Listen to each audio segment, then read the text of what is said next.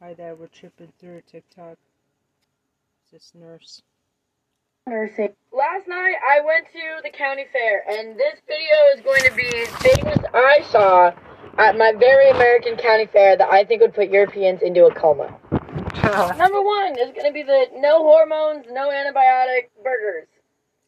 Dang it. I wanted the estrogen penicillin burger. Number two is going to be deep fried pizza. This thing looks like it survived the Chernobyl nuclear breakdown. Like, have you guys seen the HBO special on Chernobyl and seen the scene where the guy in the hospital's face melts off? Well, if you haven't, this is what he looks like. Number three is going to be this forearm-sized hot dog. I should call him. I forgot what number we're on, but this entire fucking menu would put the average European, just reading it, just looking at this, would put them into a coma. And into diabetic ketoacidosis. This specific mural of Avril Lavigne, I think, would also do it. Hold on. How much do we... This overpriced cup of corn. 7 doubloons. 7 doubloonies. This casual depiction of domestic violence on the Haunted Mansion. This flaming hot Cheeto cheeseburger. Or, I raise you, chocolate-covered bacon. This was a stand that was selling unpackaged surgical instruments. Because sterility is for the birds. DIY surgery. For when your American healthcare system implodes. Oh, you need an appendectomy? I'm sure there's a YouTube video for that. Oh, you thought I was kidding? No, they literally had 18 different sizes of hemostats. Specifically this wall and this collection and organization of murals. The American flag, see-through toupee on Trump's head, indigenous American hitting a bong, and the V for Vendetta over the U.S. Constitution. The personal favorite, American flag, and right underneath it, a flag with assault rifles. Because before we are Americans, we are guns. Last night, I went to the county fair, and this video is going to be things I saw at my very American county fair that I think would put Europeans into a coma. Number one, you see, this is the issue with trying to have any kind of discourse about the dangers of the fascism in the GOP online. The only thing people know how to do is to pander into the two-party system and go, well, what about the Democrats? The Democrats aren't pushing for a fascist, Christian, nationalist regime. Period, the end. Democrats are useless. Useless. Fucking pointless. Yeah. There's literally no benefit in having a Democrat in office other than preventing a Christian fascist takeover. We're just maintaining the status quo, which is a real shitty status quo. Yeah. We're not making any progress. She's totally right. But at least we're not fucking falling into, like, kids having to read the Bible.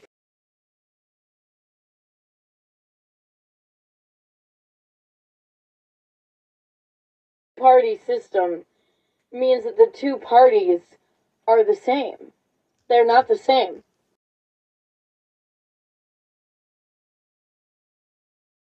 Party in the United States, and the other is still serving the ultra wealthy, but at least they aren't fucking trying to, like, initiate a genocide. Like, this isn't the dig that you thought it was.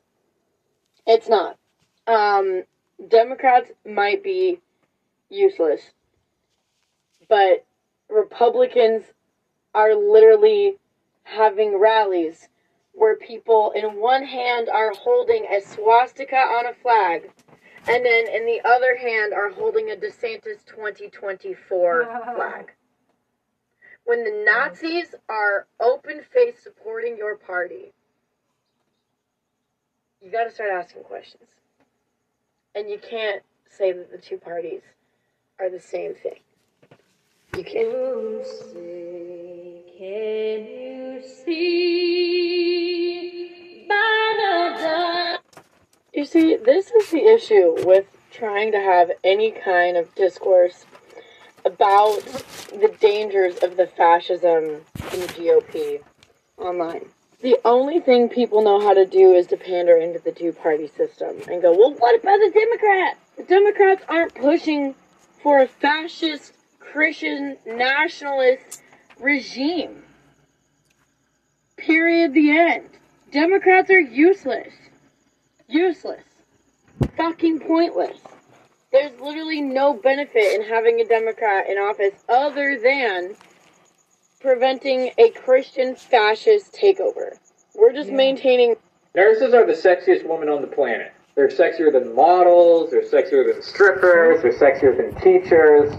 Nurses are the sexiest women on the planet. They're sexier than models, they're sexier than strippers, they're sexier than teachers.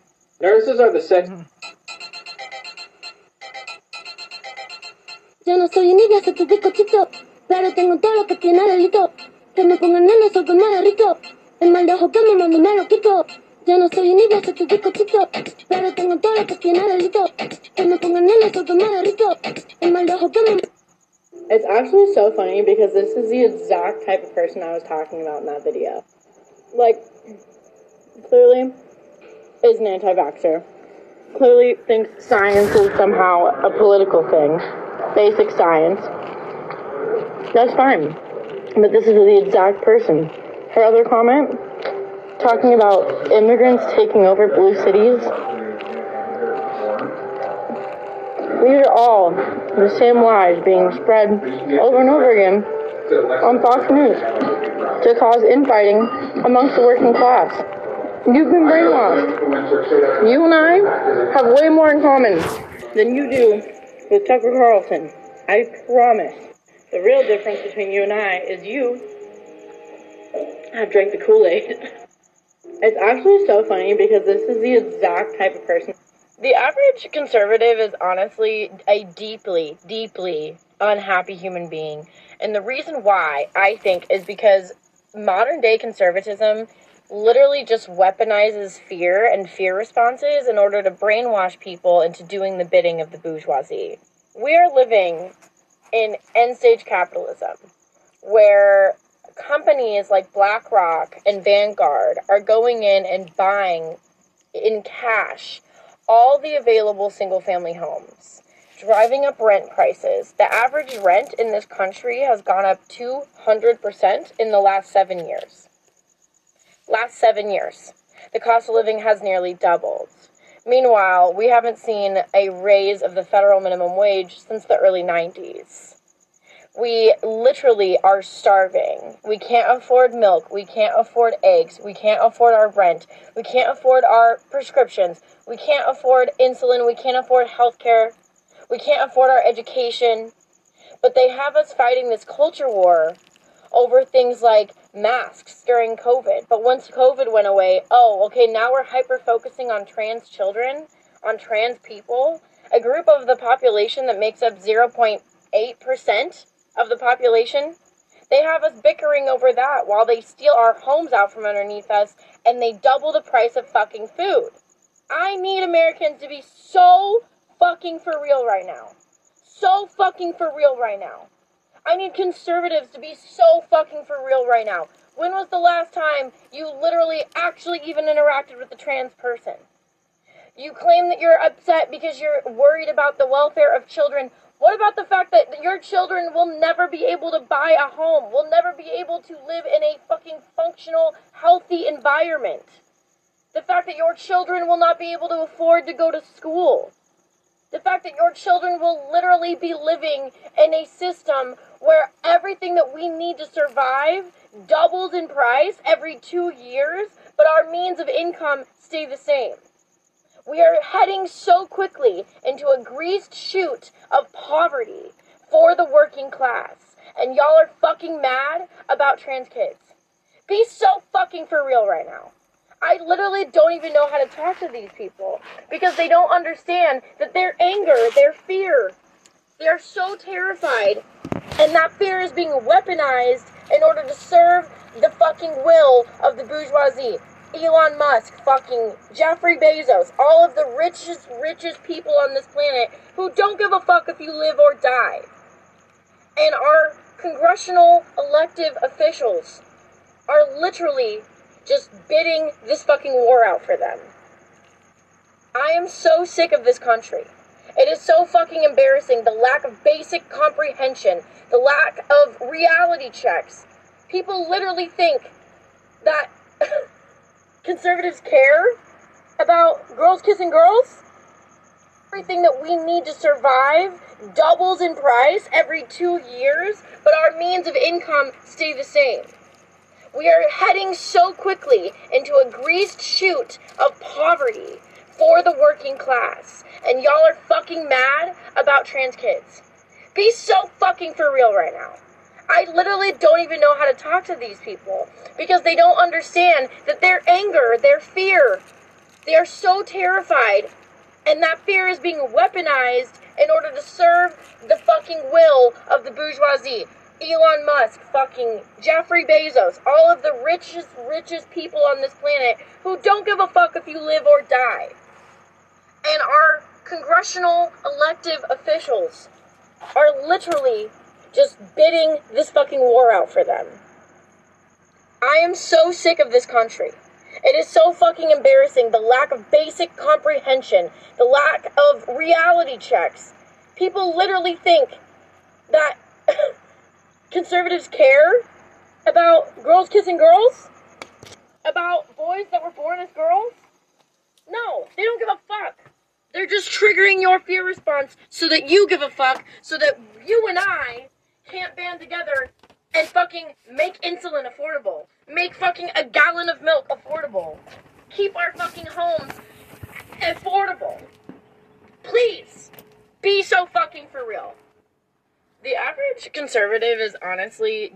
I wanna be happy already. I wanna be happy already. I wanna be.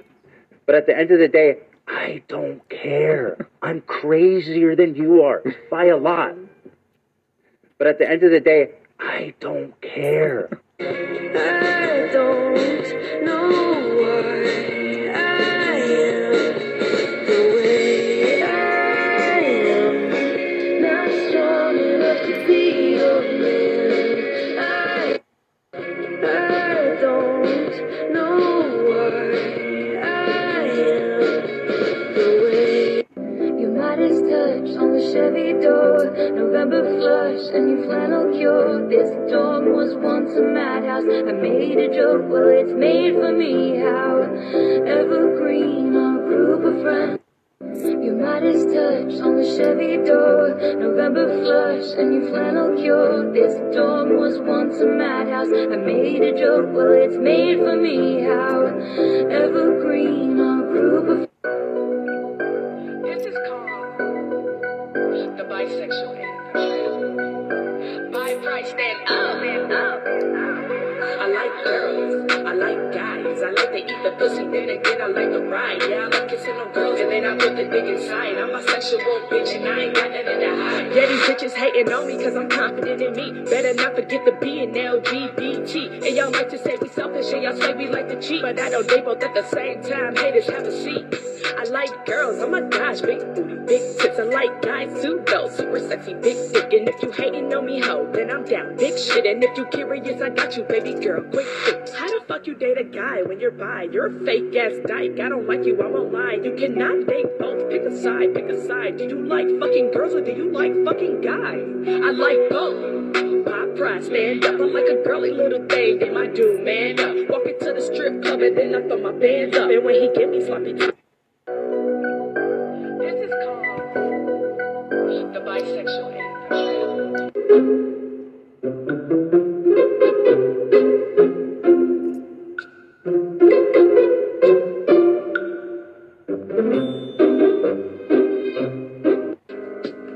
It's whack-a-doodle time. It is whack-a-doodle time. I'm already there. Take a look around. I'm already there.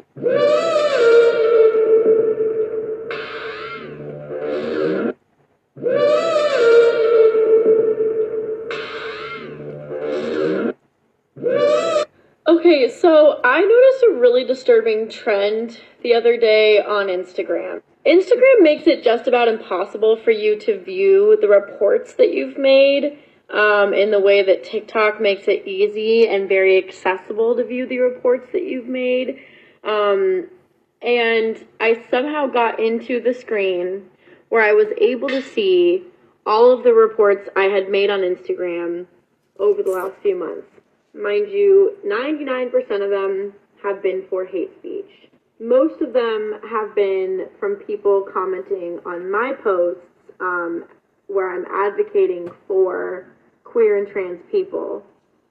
Specifically, comments from men that are so bad. If I were to repeat them on this video would be taken down immediately.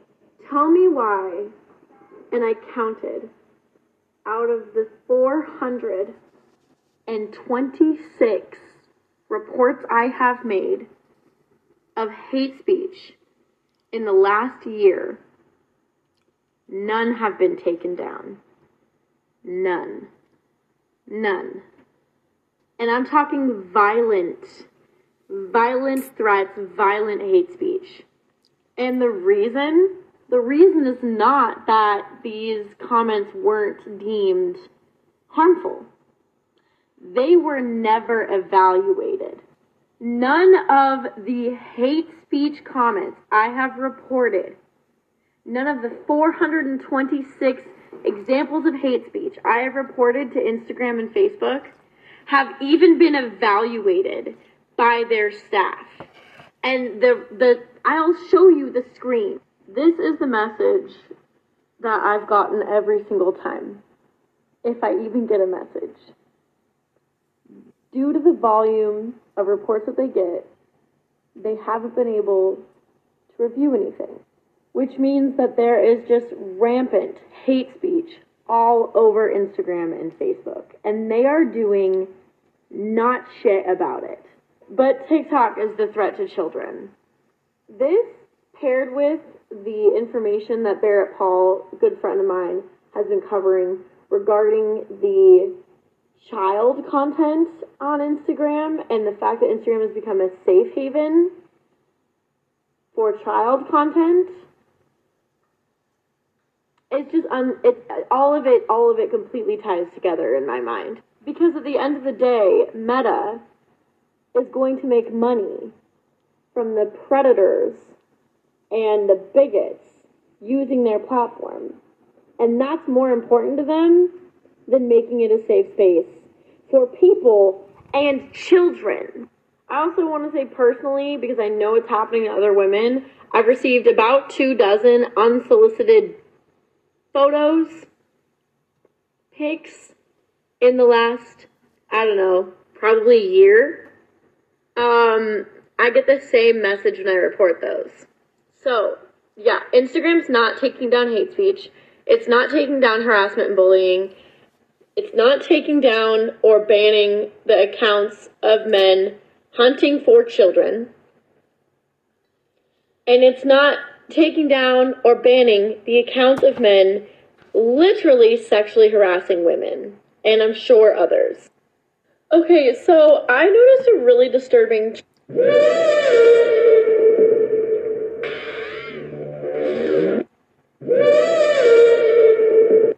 If you see me using the cat emoji, the peach emoji, and the dog emoji, what I am saying is pussy ass bitch.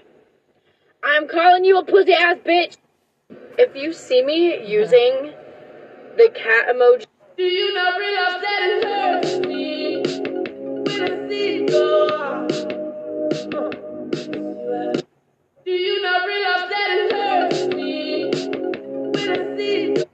What it feels like being a DV survivor, watching people so quickly forget that this piece of shit shot a woman because he didn't want her to leave a conversation, and knowing that they would have forgiven and continued supporting the person who hurt you too if you had made music they liked. What? Hey, so I was wondering, no, you can't hit, and I'm not going to your house. Hey, so I was wondering, no, you can't hit, and I'm not going to your house.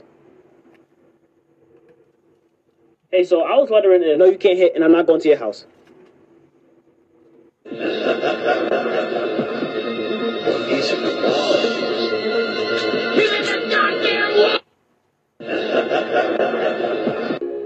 I wanna be where the people are. I wanna see them dancing, walking around on those, what do you call them? Oh, feet. Hairless cat. I wanna. Needed cold hard proof, so I gave her some. She had the envelope, where you think she got it from? Yeah, she needed cold hard proof, so I gave her some.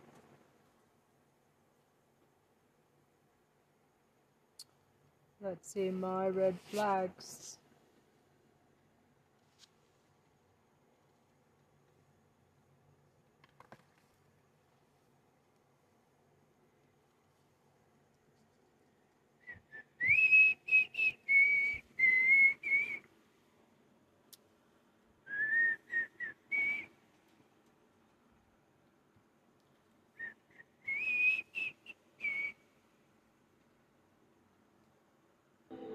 Needed cold hard proof, so I gave her some. Liar. She had the envelope, where you think she got it from?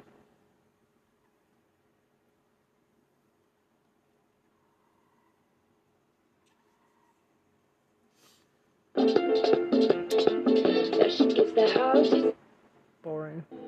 needed cold hard proof, so I gave her some. She had the envelope, where you think she got it from? There she is, the house needed cold hard proof, so I gave her some. The swear in the face, swear in the face, just fucking better prepare to get laced because they're gonna taste like. Fine. I'll do it myself.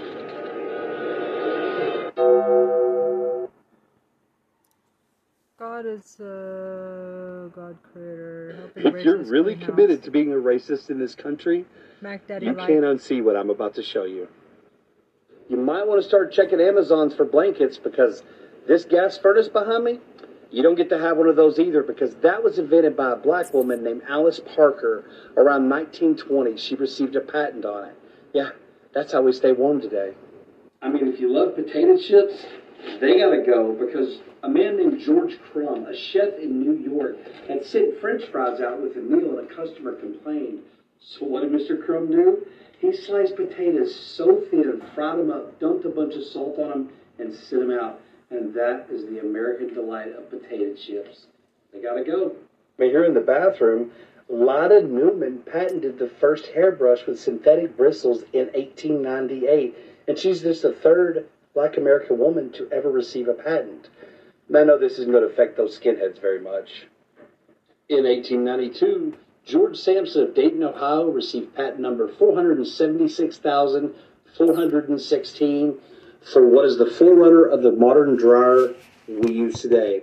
It's going to suck drying your clothes outside. In the late 1880s, Samuel Scotron of Pennsylvania patented the curtain rod. Woo! Let's go piss off some white girls. It's going to be really hard to plan racist rallies without a color monitor. Invented by Mark Dean, an engineer at IBM, he is also on 3 of the original 9 patents of the IBM PC that came out in 1981. Did you know in 1897, Albert Crowell in Pittsburgh, Pennsylvania, developed the mechanized ice cream scoop. You know, the click-click that separates the ice cream from the spoon, changing the way ice cream is served. And if you're racist and an ice cream lover, it's going to get worse. I told you it's going to get worse. Augustus Jackson, the father of ice cream, pioneered many of the methods we have today to enjoy ice cream, including the way we salt it. Another thing about being a racist, you're going to have to give up the freezer and frozen foods. Because Frederick McKinley Jones of Ohio, who was orphaned at 9 years old with a 6th grade education, a young biracial boy, grew up to invent Thermo King, which is the reason why we have frozen foods that are shipped and stored in stores and our homes. You got to give up ice cream and frozen pieces? So if you still want to be a racist, there are some things you're going to need to purge from your life. If you would, just put it out on the curb. I'll send some trucks around to pick it up, and we'll go give it to real Americans who really need it. Have a great day. If you're really committed to being a racist. So, a little birdie told me that you will be leaving the company. I know we're not the closest of friends, but I'm happy for you. Wait, did you just say Sarah's leaving? When did she say this? How long do we have? Oh, you are not leaving. Are you serious right now? Oh, I'm gonna be stuck with Bill. Hell yeah, bestie, pop off. How much more are they paying you? Curious, do you mind sharing where you're headed? Okay, who's gonna take over our projects? What are the upcoming deadlines she was working on? Oh. We know what the vibe is like over there at that company. So, a little birdie told me that you will be leaving the company. I know we're not the closest of friends, but I'm happy for you. Wait, did you just say Sarah's leaving? When did she say this?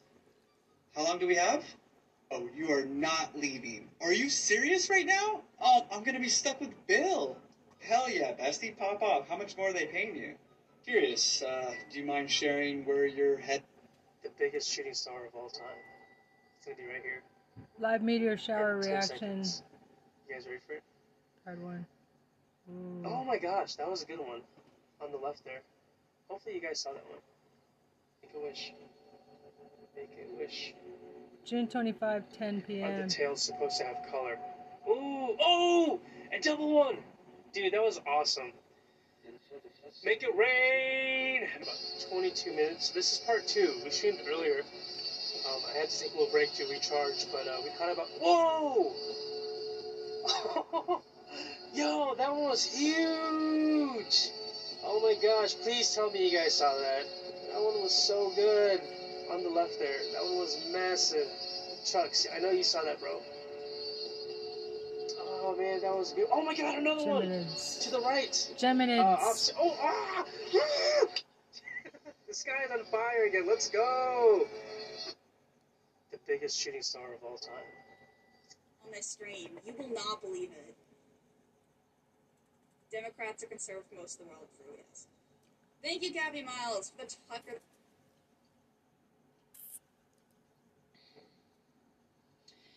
In the morning when I leave my den, I moisturize with the tears of men. Stir my tea with a crucifix. I'm an ugly, nasty commie bitch. In the evening when I'm on the rag, just rip out a couple of American flags. Take a nice hot bath in the blood of a rich. I'm an ugly, nasty commie bitch. I try to think, but it hurts my brain, so I have an abortion and a fine champagne. I'm a Jezebel, I'm a wicked witch. I'm an ugly, nasty commie bitch. Weekends when I want some fun, castrate a man, take away his guns, drive a classic car into a ditch. I'm an ugly, nasty commie bitch. Well, I know I am, but what are you? Some fascist bootleg Nazi tool, a whiny boy with a tiny dick, or a dumb fuck redneck backward hick. Did I get it right? Did I pay you yet? Maybe we don't know who we ain't met. Maybe nobody wins, but they already rich. If you're a dumb redneck and I'm a commie bitch.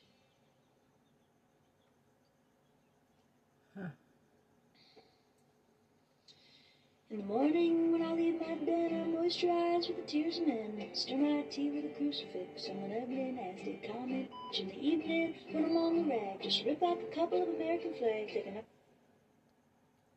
Carson Blanton music. hot bath in the blood of a rich. I'm an ugly, nasty commie bitch. I try to think, but it hurts my brain, so I have an abortion and a fine champagne. I'm a Jezebel, I'm a wicked witch. I'm an ugly, nasty.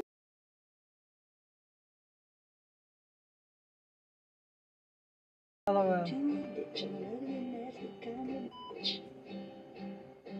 Well, I know I am, but what are you? Some fascist bootleg Nazi tool, a whiny boy with a tiny dick, or a dumb fuck redneck backward hick. Did I get it right? Did I pay you yet? Maybe we don't know who we ain't met. Redneck and I'm a commie bitch.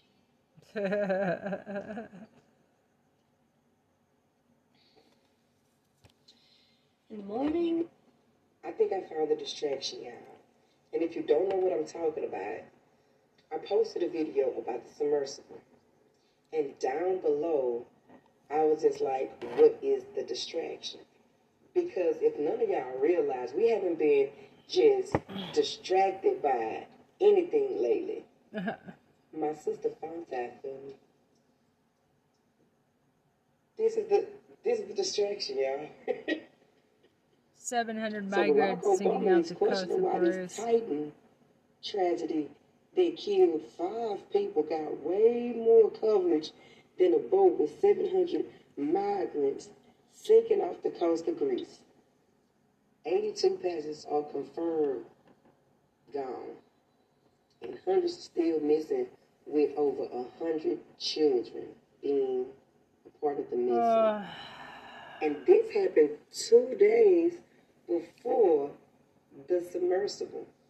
2 days before, those people paid $5,000 to $8,000 to get on that boat, trying to go to Europe for better work. And how I see it, those 5 people on that submersible are way more important than the 700 that was on their way to Europe or Greece, wherever they was going. They trying to go 12,000 feet to the bottom of the ocean to find 5 people, when all they probably had to do was just get some boats to help some people that's probably 5 feet underwater. And the bodies that they are finding in the ocean, they putting them in ice trunks. So they preserving the unalive bodies for something. Or nothing. Or nothing. Nothing at all. So I just wanted y'all to know the reason why they were really pushing that submersible situation. I think I found the distraction, y'all. And if you don't know what I'm talking about, I posted a video about the submersible. And down below, I was just like, what is the distraction? Because if none of y'all realize, we haven't been... Walk with me for a second. Realize that your story, just as it is, could be someone else's survival guide. The things that you've learned in your life could be exactly what someone needs to hear in order to take their life to the next level. Take it from me. My name is Jess Ekstrom. I'm a public speaker. I speak over 50 times a year, and now I'm helping women do the exact same thing. In my opinion, speaking is the best way to storytell, and you can make an impact and an income at the same time. So head to the link below, register for my free training where I give you 9 secrets to tell and sell your story as a paid keynote speaker.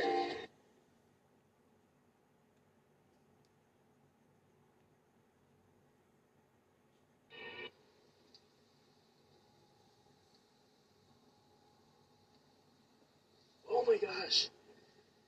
I don't know if I caught that one. I saw it with my eyes, but I don't know if I was holding my phone. Did you guys see that one or no? Oh, I got it? Oh, hell yeah, let's go. That's awesome.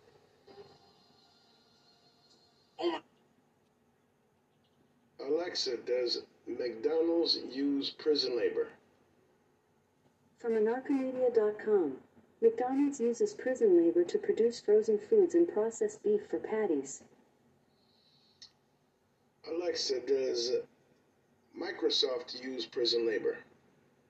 From bartleby.com, prison labor is used in many of the top companies in the U.S., including IBM, Motorola, Compaq, Texas Instruments, Honeywell, Microsoft, and Boeing, Nordstrom, and Revlon. Alexa, how does the prison industrial complex influence lawmakers? From bartleby.com, through its reach and impact, the prison industrial complex helps secure the authority of people who get their power through racial, economic, and other structural privileges by defending current power distributions. Alexa, is there a labor market incentive for mass incarceration? From Vox.com, because prison labor is so cheap, Federal and state governments can sell prison-made goods and services to private companies at rock-bottom prices, creating a labor market incentive for mass incarceration. Alexa, has the use of prison labor increased? From UMass.edu, the practice of using the labor of inmates in state and federal prisons to produce commodities has expanded rapidly in recent years, paralleling the growth of the number of people incarcerated. Alexa, how much is the average hourly pay for a prison laborer in the United States? From Vox.com, on average, prison laborers are paid 93 cents an hour, according to the Prison Policy Initiative. Alexa, does McDonald's use prison labor? From an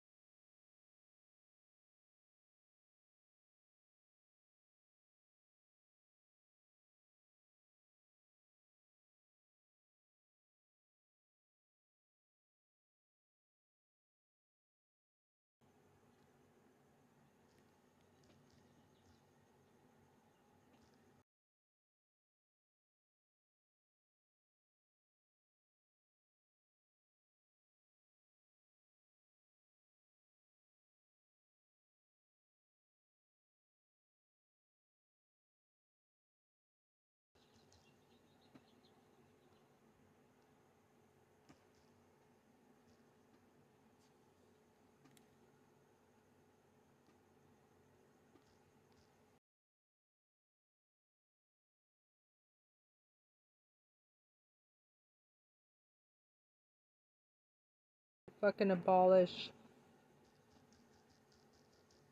the for-profit.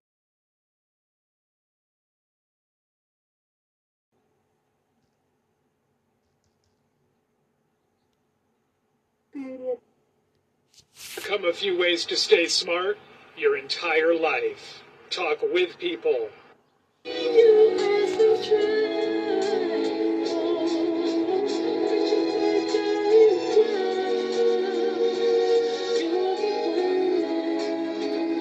The scapegoat, the identified patient, is one of the most insidious phenomenon in all of mental health. I spent many years as a clinical director of an adolescent drug and alcohol inpatient rehabilitation center. And one of the most startling things that I recognized over the years is that parents would frequently dump their children expecting a mental health facility to fix them. And what became apparent very quickly and was demonstrated to be true over and over again is that the adolescents displaying the self-destructive behavior were a product of what was going on inside the home. And they were the ones just acting out. 9 times out of 10, the person who is experiencing disruptive behavior is the healthy one. We have a society that reinforces this notion of conformity as mental health. And if you look at standard cognitive behavioral treatment modalities, the primary result is getting a sufferer to return to productivity. Productivity for whom? Because it seems to be the case that the lifestyle we have cultivated is responsible for the tremendous amount of psychological damage so many young people are experiencing. So instead of blaming the kids who are acting out, we need to look at the dysfunctional, toxic systems we adults have created. The scapegoat, the identified patient, is one of the most insidious phenomenon in all of mental health. Right on, man. I spent many years as a clinical director of an adolescent drug and alcohol inpatient rehabilitation center. And one of the most startling things that I recognized over the years is that parents would frequently dump their children. So 5 people were lost in that submersible. The scapegoat, the identified patient, is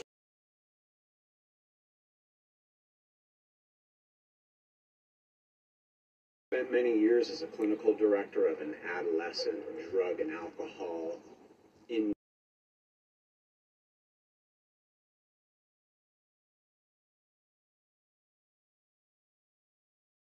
is that parents would frequently dump their children expecting a mental health facility to fix them.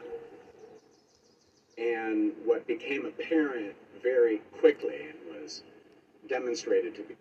So 5 people were lost in that submersible looking for the Titanic. It's a tragedy, but I have 2 things to say that maybe you haven't thought about. First, who paid for the rescue operation? It was massive and several countries were involved. Apparently only one of the 5 passengers was American, but there were a lot of American assets deployed by the Coast Guard and by the Navy, I believe. Now, in the next hour, if you or I have a medical emergency, a heart attack, or we fall, or something bad happens to us, we call 911. Do you know that in America you can be billed sometimes thousands of dollars for the ambulance? That's one ambulance with maybe 2 people on board. If one ambulance with 2 people on board costs $2,000 or $3,000 or $5,000, what does a whole armada from the Coast Guard and Navy cost in terms of time, effort, fuel, manpower? I don't know the answer, nor do you, but I know this for sure. The taxpayers, you and I, we pay for it. Always remember that many millionaires, multimillionaires, and billionaires pay a lower tax rate than you pay. That's an established fact. So they get to have their joy rides, or in this case, sadly, a death ride, on our expense. You're paying for their mistakes. I hope that makes you angry. It makes me angry. Second, what do you think about those hundreds of refugees who died off the coast of Greece? I'm sorry, what? What? You don't know about them? It was somewhere between 400 to 700 or more refugees, men, women, children, who drowned, just recently, just in the last few days. You mean you didn't see the wall-to-wall coverage? Oh, right, because there wasn't wall-to-wall coverage. The little submersible, that had wall-to-wall coverage. Hundreds of refugees dying, drowning in the Mediterranean, almost no coverage at all. So between taxes,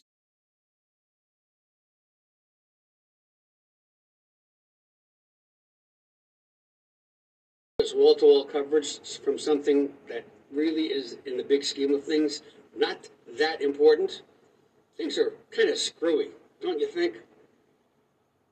So 5 people were lost. Now this man was beyond woke. The reason education sucks, and it's the same reason that will never, ever, ever be fixed. Because the owners of this country don't want that. I'm talking about the real owners now. The real owners, the big wealthy business interests that control things and make all the important decisions. Forget the politicians. The politicians are put there to give you the idea that you have freedom of choice. You don't. You have no choice. You have owners. They own you. They own everything. They own all the important land. They own and control the corporations. They've long since bought and paid for the Senate, the Congress, the state houses, the city halls. They got the judges in their back pockets. And they own all the big media companies, so they control just about all of the news and information you get to hear. They spend billions of dollars every year lobbying to get what they want. Well, we know what they want. They want more for themselves and less for everybody else. But I'll tell you what they don't want. They don't want a population of citizens capable of critical thinking. They don't want well-informed, well-educated people capable of critical thinking. They're not interested in that. That doesn't help them. That's against their interests. That's right. You know what they want? They want obedient workers. Obedient workers, people who are just smart enough to run the machines and do the paperwork, and just dumb enough to passively accept all these increasingly shittier jobs with the lower pay, the longer hours, the reduced benefits, the end of overtime, and the vanishing pension that disappears the minute you go to collect it. And now they're coming for your Social Security money so they can give it to their criminal friends on Wall Street. And you know something? They'll get it. They'll get it all from you sooner or later because they own this place. It's a big club, and you ain't in it. You and I are not in the big club. By the way, it's the same big club they used to beat you over the head with all day long when they tell you what to believe. All day long, beating you over the head in their media, telling you what to believe, what to think, and what to buy. The table is tilted, folks. The game is rigged. And nobody seems to notice. Nobody seems to care. That's what the owners count on. The fact that Americans will probably remain willfully ignorant because the owners of this country know the truth. It's called the American dream. Because you have to be asleep to believe it. Now this man was beyond woke. The reason education's...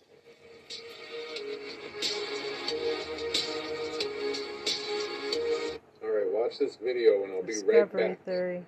I'm going to tell you something very important after this. I don't think it was evil.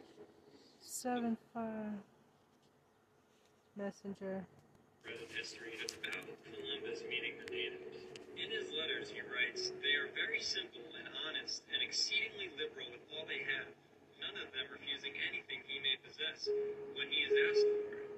They exhibit great love towards all others in preference to themselves."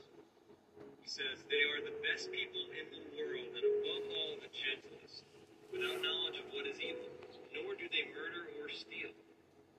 They love their neighbors as themselves, and they have the sweetest talk in the world, always laughing." After saying all that, he then writes, "They would make fine servants.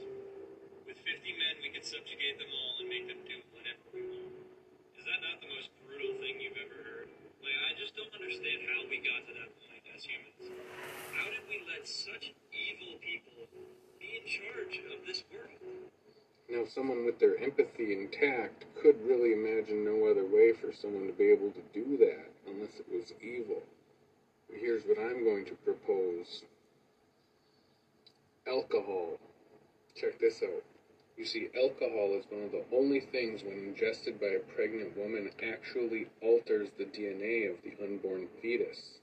It's only relatively recently that they found that out. See, they had fetal alcohol syndrome up until 1978, where they started coming out with fetal alcohol spectrum disorder when they realized it was a whole spectrum of effects. They came out with fetal alcohol spectrum disorder with a wide range of effects, and some of them so mild that they just call fetal alcohol effect. And on the milder end of the spectrum, as you can see here, give it a quick pause, the brain is Growth deficiency, unique cluster of minor facial anomalies, small eyes, smooth philtrum, thin upper lip, severe abnormally, structural, neurological, and or functional abnormalities, prenatal alcohol exposure. only moderately affected, okay, not severely affected, and the result is a diagnosis called neurobehavioral disorder associated with prenatal alcohol exposure. And it presents with symptoms associated with impairments of neurocognition, self-regulation, and adaptive functioning. Essentially what that would look like is a lack of empathy on the most least affected end, and a little bit more severe would be lack of empathy combined with lack of common sense, okay? The inability to regulate oneself and to imagine consequences. In colonizer culture, they also didn't know about sanitation and purification of water.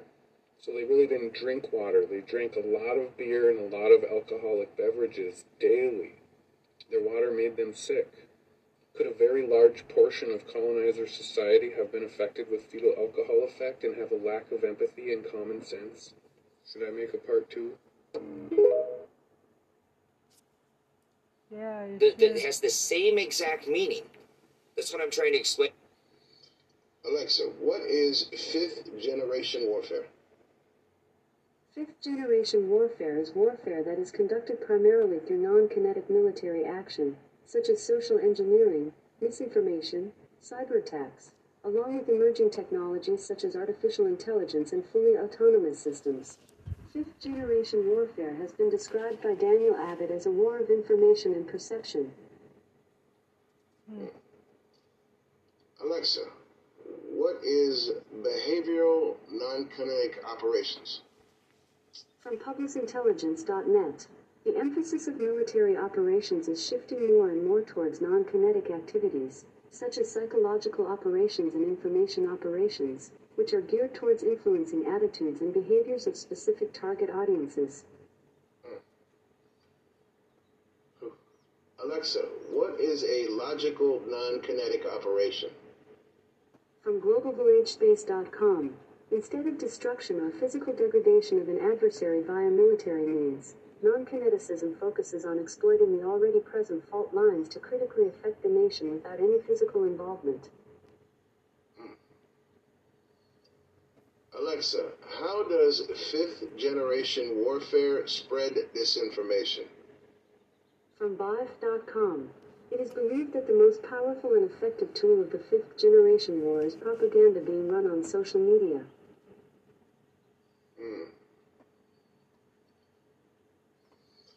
Alexa, what is fifth-gen...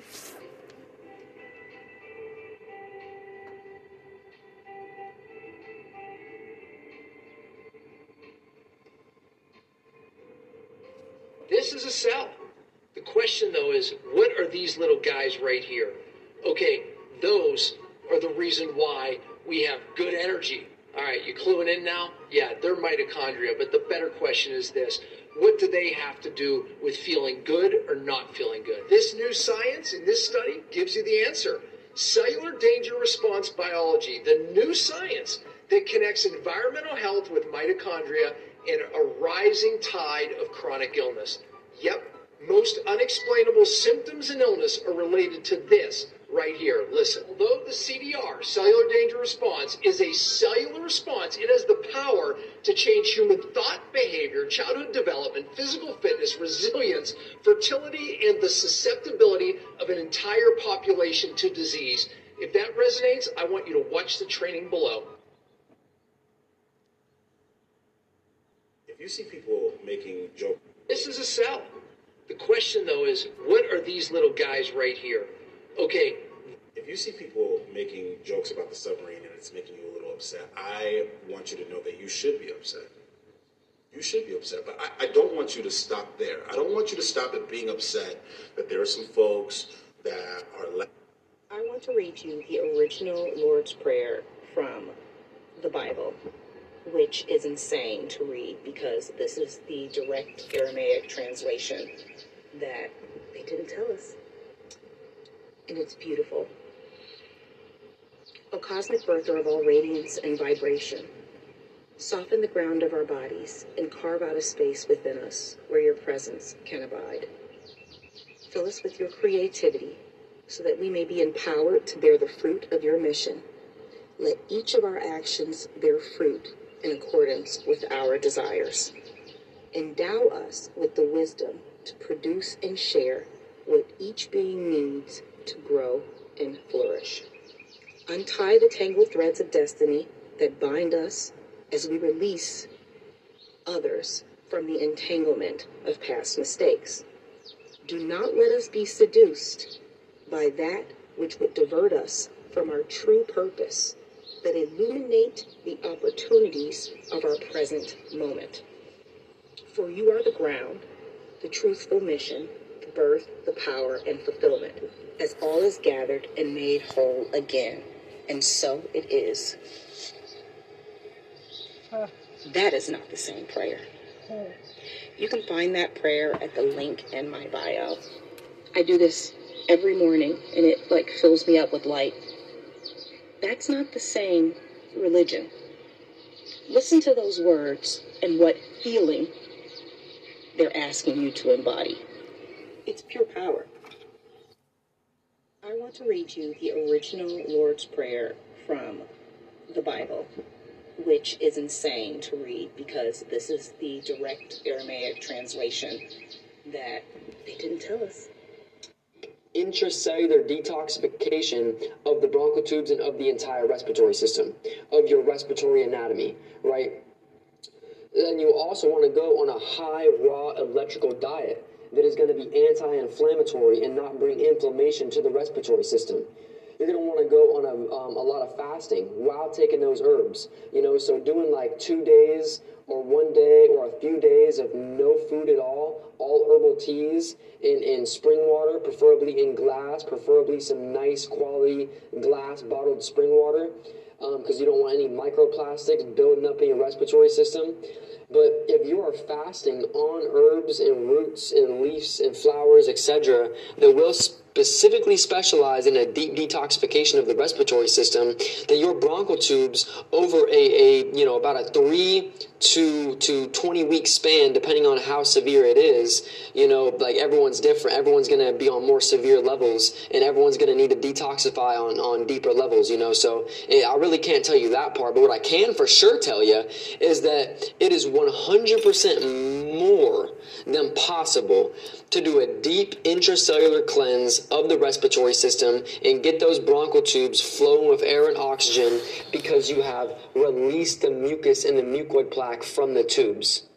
So the tubes can start to breathe again. It's as simple as that. Why do I gotta be the one to get on here and say this? I'll remind you, pagans aren't received well attempting to convey this. Believe it or not, paradise is not a concept unique to you. The rest of us would really like the world to suck less too, but it seems like in the churches under the steeple, nobody cares about the rest of us people unless we're going to the doctor or bathroom. Our harvests are failing, our supply chain is breaking, we're facing a tragedy still in the making. We have just enough time left to fill churchyards with food, and that's all that I'm here today asking of you. You could regrow Eden if you really wanted to. The people are sick and tired and hurt, while sheep sit in church pews praying for worse, begging Jesus to come back with his sword and cleanse what they don't like from this too broken world. But who broke it? Who could mend it? If God's love is in you, do you get it yet? I have knit and silver tongue. By the word it was begun. I have knit is mustard seed. It's not so scary once you know what it means, and Jesus said that was all you would need in measure of faith to do anything, even move mountains. We already know how to move mountains. There's no need to show us. The restructuring we really need won't be found in moving hard rocks, but in moving hard hearts and stiff necks. Those that say let them suffer, they get what they get. Wolves dressed like sheep would have you see yourself above us. But last I checked, Jesus came down here specifically to love us. He didn't demand we all be of one religion first. He didn't say we all had to bend the knee first. He didn't wait for all of us to go and tithe first. He didn't go and search for the signs of the ends of times first. So why do you? What's your excuse? What lies have your demons been telling you? Why do you doubt what's showing this world God's love would do? I dare you to go to his house and look up at his face, shadowed by thorns, originally placed to show this whole world his utter disgrace. Go stand for your Savior and confess that your faith is not strong enough to show his mercy and grace to those living lives you judge with distaste. Go meet the eyes of a martyr and tell him more time wouldn't matter. Go tell him it's too much of a burden. To care for this world, he should burn it. Go tell him how we're just not worth it. Go tell him how you and yours earned it. Go tell him how anyone not already saved should be raised from this earth. Toss us aside. Go justify how if we don't meet your measure of morality, you won't even try. As you stand there, I hope you realize you'd be lying to fail. And then turn around and tell them all who sent you there. Tell them how a witch from the internet said you need to have faith. You need to walk through this world like you've met God face to face. And to show us that love, you must set aside your distaste and plant paradise here before it's too late. This is not a miracle I'm asking of you. It's just no one else I can call on has the resources you do.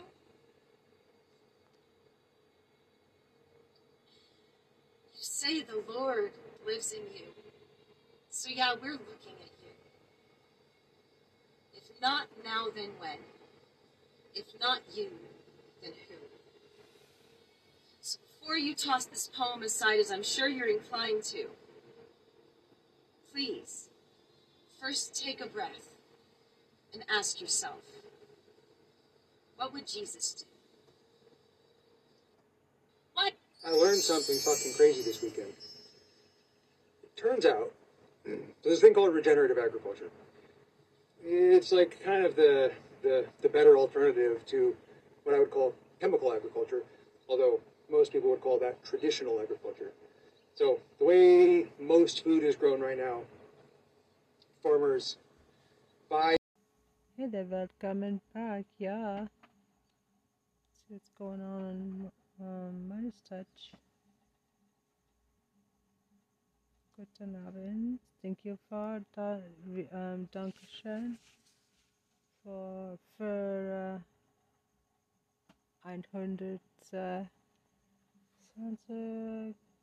no 174K. Lifelong Republican turns against party as Trump gets bad news on democracy.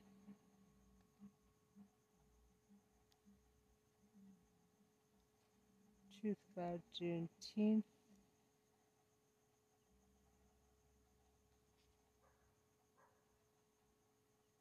Everybody is beautiful to me now. Disclosure is imminent. Carson. Yay. Streamed 2 weeks ago. Live interview. Doing our movies and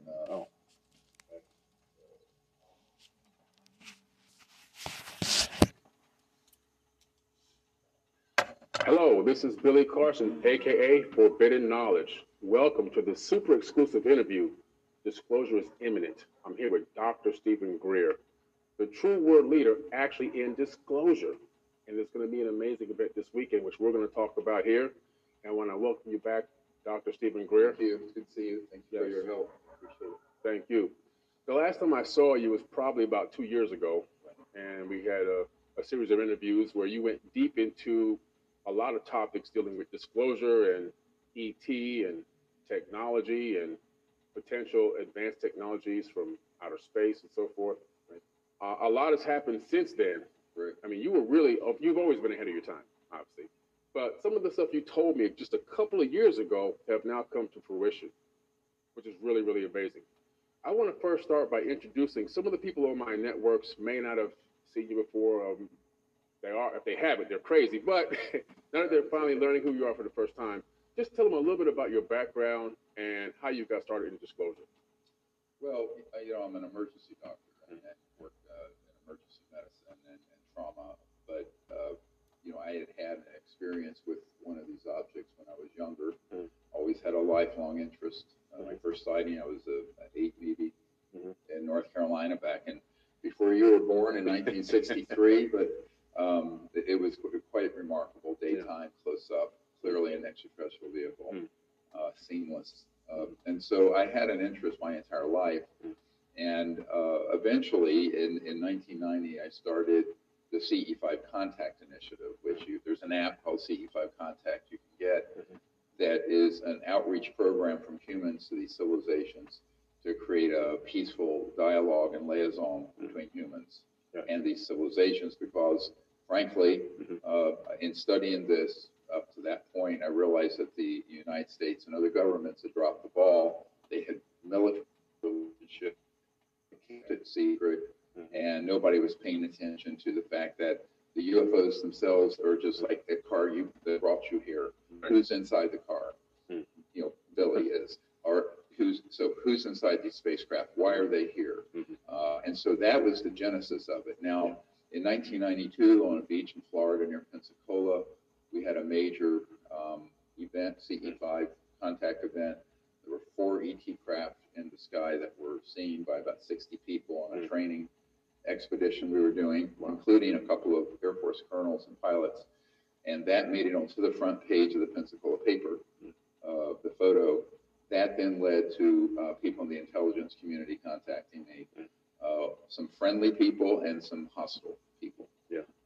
But that sort of opened that whole vein to it. And then a year later, when President Clinton became sworn in 93, I was asked by the director of a think tank here near the Pentagon to set up attend a briefing for the director of the CIA. Then at that time, R. James Woolsey, for the president, under cover of a dinner party with me and my wife and the host and his wife and the CIA director and his wife. And it was at that time I learned, my life turned upside down 30 years ago, because I realized that the president and the director of the CIA, and then others I subsequently met with, were being blocked from information on this subject, and that the organization running these covert programs were doing so without oversight from the Congress or the president, and were therefore illegal and unconstitutional. So that really was the genesis of the Disclosure Project. In those days, we called it Project Starlight. If you look at the Clinton Library was sued by AP and Associated Press, and they released these documents. And so it was initially a private briefing process that I did in my spare time as an emergency doctor, meeting with various members of Congress, people at the Pentagon, elsewhere, to get this information to them and to encourage disclosure of it by the U.S. government. So the genesis of this goes all the way back to the early 1990s, 30 years ago. Yeah, that's incredible. And I know when I talked to you on the phone just maybe a few weeks ago, building up to this live, interview, you had mentioned that you had to start taking some of these government officials and some of these witnesses through the skiff. Can you talk about that? Are you able to talk about that on live here? I can. I have to be careful. Yeah. So about 16 months ago, a very senior person in the intelligence community here, who works literally with the black budget and oversees the three-letter agencies, CIA, NSA, NRO, reached out to me because a law previously had been passed, as you know, by the Congress to get a report done on UFOs and UAPs, whatever the name of the day is, and to basically find out what was going on with this. So once the Pentagon confirmed the Tic Tac footage and this UFO footage, very quickly there were people in the Congress, like Senator Gillibrand and others, who put through a law requiring the Director of National Intelligence as well as the Pentagon to report on this. So those folks had been going, I'll be blunt, they had been gaslit. The people doing the investigations, who were, of course, not members of Congress, these are senior people in the intelligence community and staff, and they were basically being given no information, which is predictable. This is what we ran into in the 90s. So they contacted me and asked me to help provide what's called actionable intelligence, details of where these facilities are, where these projects are centered, who's involved, what are the project code names and numbers, which I have, and a number of these sort of issues. So, we're a non-governmental entity. I have no legal standing, to be frank, but, we have collected all this over 30 years. It's an enormous archive of intelligence information. It's the largest in the world by far. And so we had meetings where I would provide this, and then they subsequently had field people out in the field go and confirm it. So they were able to confirm what we were saying, that there were both extraterrestrial and man-made UFOs. The bigger secret are the man-made secret technologies that would get us off the environment crisis and fix the environment and poverty, but that they were still being blocked access into these facilities. Now, these were people with top secret, special compartmented information clearances at the highest level. And, again, I said yes, because the organization doing this does not respect the authority of the legal constitutional government of the United States. This is not a conspiracy theory. It's a fact, and it's dangerous. So once, this is now, I realized that in 93. Now there are senior members in the U.S. government, in the Congress and White House realizing this is the case. And so the big question becomes, what are you going to do about it? So I said, here's what I think you should do. And they sent field people out, and they were able to confirm what we had been saying through the information. So we were giving them for example, we're going to release, and you're going to all see this weekend at our 2-day conference, but also at the National Press Club on June 12th, 2 to 4 p.m. The whole world can see that for free. The facilities list. And so I provided this to these investigators in the government. There are 145 top secret facilities or bases where these operations have gone, as well as corporate locations. So which corporations are involved, where's the reverse engineering taking place, et cetera. So all of that was started 16 months ago. Now, what has helped more recently is that the Congress and the President put through a bill 2 days before Christmas in 2022, the National Defense Authorization Act, that had a provision for top secret people, whistleblowers, or people who had non-disclosure agreements in the military or even corporate world to go through a process where they would go to this office, AARO, Aero, and the SCIF there near the Pentagon, and provide their information. So that process was, the law was passed late December 2022. The first folks started going in January. And so I've been helping coordinate that and also very clearly encouraging whistleblowers to come forward. Now, we have to make a distinction here. There are really three categories of these whistleblowers. Right. People who will not come forward because they're hostile to having this come out because they're part of the, I hate to say it, illegal project. Gotcha.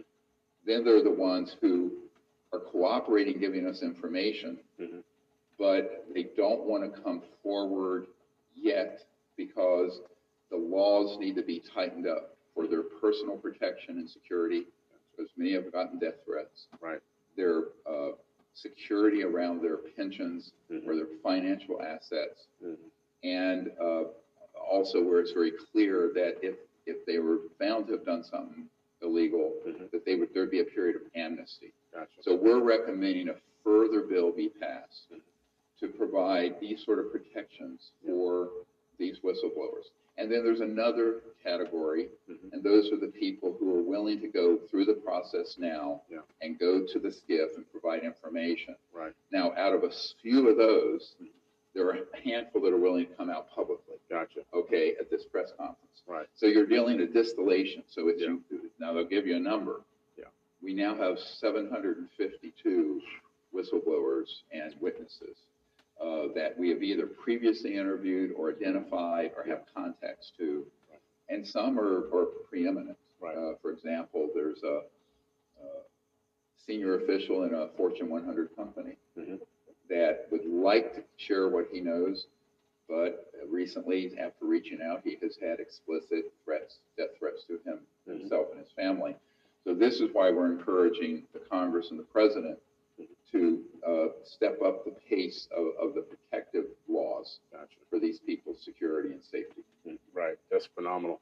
And just for the viewers, the SCIF, when we say the SCIF, can you break it down for them? Because we know what it is, but well, SCIF is a secure compartmented information facility. So they're all around the city and other parts of the United States. And they're basically places where when you go in, you put your phones and all electronics aside.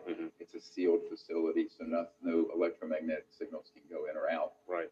And it's a place where top secret information can be exchanged and shared in a secure fashion. Exactly. That's basically what a SCIF is. Kind of like it's a not a neutral boat, ground. folks. It's not. There's a SCIF that's a boat. It's something else. Right. This is really top secret. This is where you can really share information and knowing that nobody can hack into it. Nobody can record it. They can't use those sophisticated cameras with those sophisticated mics outside the building to hear what's inside. Everything bounces off. It's pretty secure, which is very good. It's not secure from this illegal group because they're using. Let me just make they a have clarification. They have some really high tech. They have what are called scalar or longitudinal electromagnetic systems that can penetrate anywhere. Right. And this is one of the problems we've had is getting the people in the conventional government, it's called the legal government, to understand these other operations have technologies.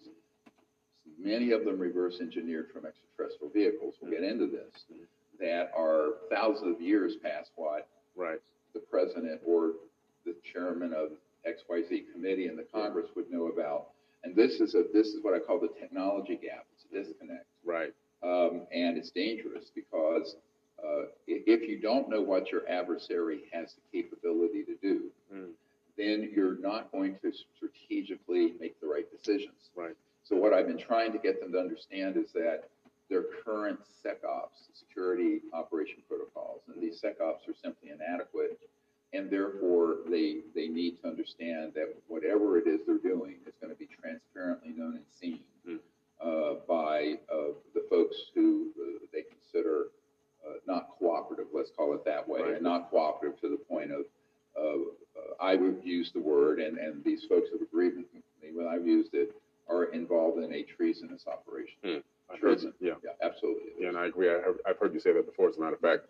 And so you'll be talking about this scalar technology this weekend at the conference, right? Yes, we have a PhD physicist from had been, I believe, at Los Alamos, and he is a probably world expert on scalar. Of course, Nikola Tesla talked about scalar waves back 100 years ago, but he'll be making a brief presentation, and then one of our witnesses, who was with Raytheon at a covert facility at South Pole, he's going to talk about sort of a application of that. It's called a neutrino light sensors and array that's a couple miles underneath the ice at the South Pole, where he worked at that station, and what that capability, the capability of that array is. It's both, I will tell you, it's both tracking and sensing and an active weapon system, which is quite advanced electromagnetic weapon, and rather dangerous. Yeah, wow, that's powerful. Neutrinos. Neutrino light. Neutrino light. Detector and array. Wow. Now, by the way, back in the mid to early 1990s, I met a man who was CEO of an electronics company who in the 70s had invented a neutrino light detector that got a national security order placed on it, and the National Reconnaissance Office seized it under national security order, and they put them on the satellites that are up there so that they can track and monitor these extraterrestrial vehicles as they come out of, let's call it, trans-dimensional space-time into 3D. And when they do that, there's a burst of neutrino light, and that allows them to pick up on them. And so those are then connected to weapon systems. And you hear about all these crash retrievals. Well, now in our archive, we have 121 incidences that we've documented, many with whistleblowers still living, of these objects being tracked, hit, and down that are extraterrestrial. So, which is another whole discussion, and that is the danger of having an unsupervised and unauthorized operation with those kind of technologies that are really creating an existential threat to all life on Earth. I will say it very bluntly. It's a very dangerous, nonsensical thing happening. I've known about this since the early 90s. It's one of the chief reasons back in, when the head of the Defense Intelligence Agency, whom I briefed, General Patrick Hughes, he's a 3-star, and he had been denied access to this information. Now, this is the head of, for those who don't know, the Defense Intelligence Agency would be like the CIA for civilian for the entire military, and this guy is the top guy. And I did a briefing in his conference room at the Pentagon, and he flat out told me he was denied access, and he thought that there were actions being taken that were dangerous. I said, oh, you better believe it. And I discussed this with him, the fact that we were tracking and targeting these objects who are, frankly, completely not hostile. But I will tell you, the fact that they're not hostile towards humans and Earth does not mean that they are happy with what this clandestine group is doing. Because we're actually, if people want to know where the threat is, go look in the mirror. Humans have become an existential threat to ourselves with what we're doing to this planet, environmentally and otherwise, but also now potentially to other planets.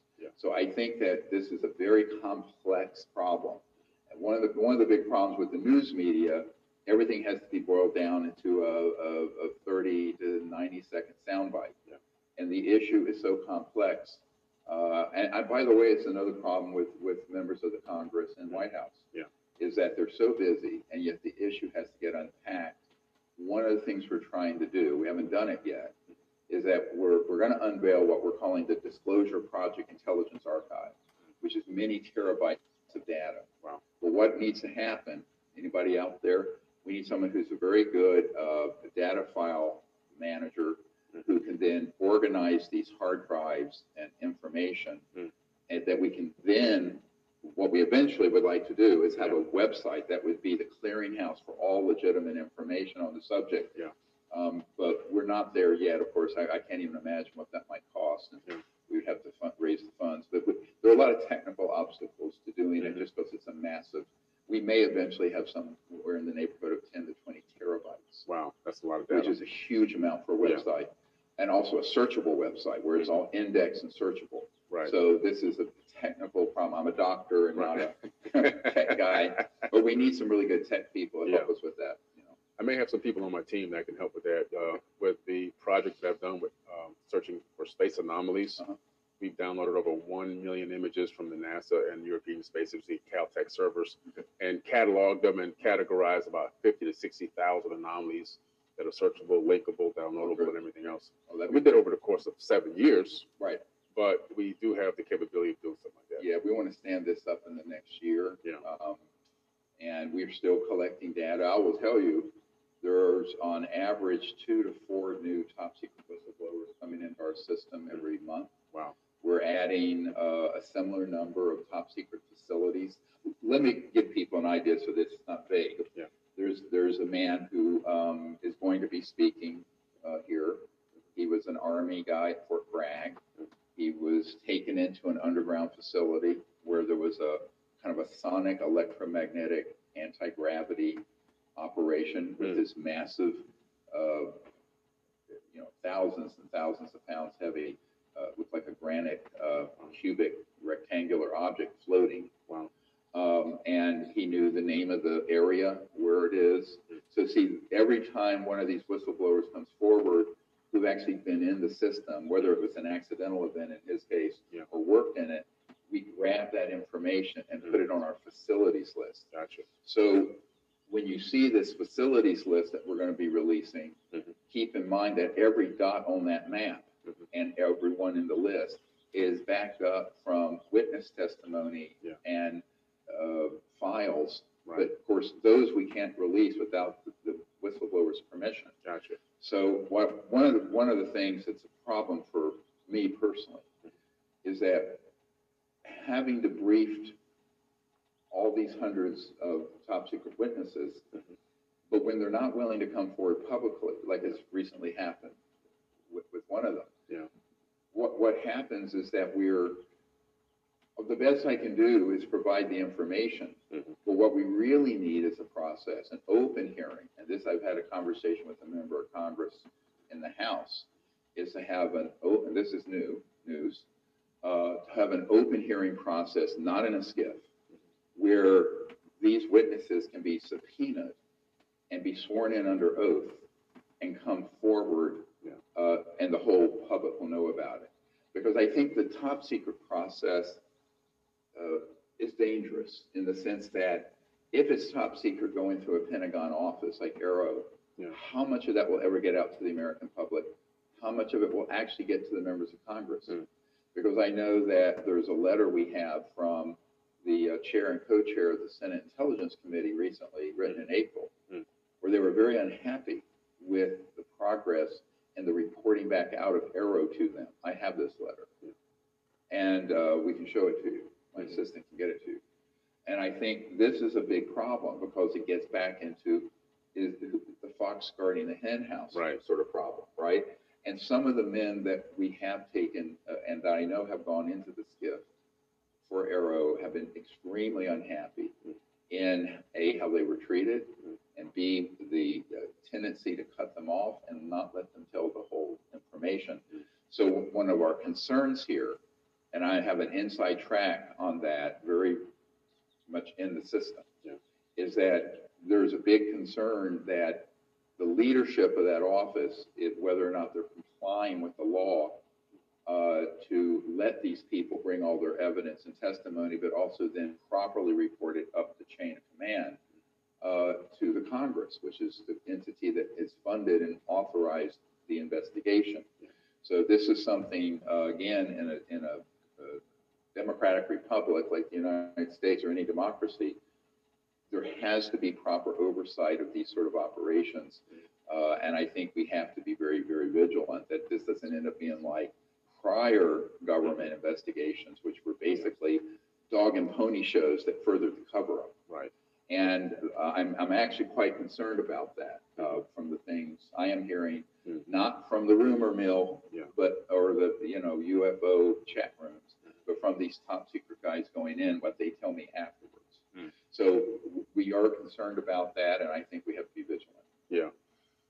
What government agencies could have the power to cover up these UFO and UAP crash retrievals and so forth without any oversight from the front government? All of them. Yeah. So let me explain how, a little bit of history here. Yeah. When you start dealing with top secret operations, they're very highly compartmentalized. Mm-hmm. And there's special access projects. And as you know from our documentary Unacknowledged, there are ones that are unacknowledged special access projects. Yeah. Now, within those, and those mean that if you're not in the project, you're not to tell anyone outside of it. Those have been, and not just on the UFO issue, on a number of issues. Yeah. Around Contra, for example. But now there's a branch of those that went rogue. And the rogue ones don't have any legal oversight. So a lot of people confuse like the black budget of the United States, which is very, very secret. That the legal black budget is legal, is known by the president, his guys, and the chief oversight committees and members of the Senate and House. Yeah. I'm talking about ones that have gone so rogue and black that they're not overseen, Gotcha. but they're enfolded. It's like those Russian folding dolls, Yeah. where you stack the dolls. Yeah, I yeah. forget what they're called. But Protege dolls. yeah, exactly. But they're hidden within other SAPs, other special access projects. Mm-hmm. And of course, we uncovered this back in the 90s. And so that structure, let's say the architecture of the secrecy, unfortunately, allows for those operations to go completely unsupervised, even by senior members of the Pentagon. For example, General Patrick Hughes, or you all know the memo leaked out from Dr. Davis about my briefing the head of intelligence for the Joint Chiefs of Staff, Admiral Wilson. That happened because even though he had this very high position, which, he was the J2, he was in charge of intelligence for the Joint Chiefs of Staff. Right. And when we gave him some information about this, he made some inquiries. He was not only denied access, he was threatened. And now, people go, how is that possible? Yeah. Now, a lot of people back in the day, when I first said this happened, so this cannot be true. Later, this memo leaked out from Eric Davis. They went, oh, God, it was true. Yeah. Look, some of the things I say, people go, wow, that's really out there. But it's all based on fact. Yeah. And it's all true. And people will come to find that what we've been saying in the 90s and 2000s, and now in the 2020s, it's when it all comes out, every bit of it will be true. Yeah. As outrageous, and I will admit, it is outrageous. But if we don't get a handle on this, we're really facing a catastrophe. Yeah. And I mean, we really are as a people, as a civilization. Not only because the technologies that would get us off of fossil fuels and save the biosphere are being withheld, but that there's this rogue element that has weaponized these technologies.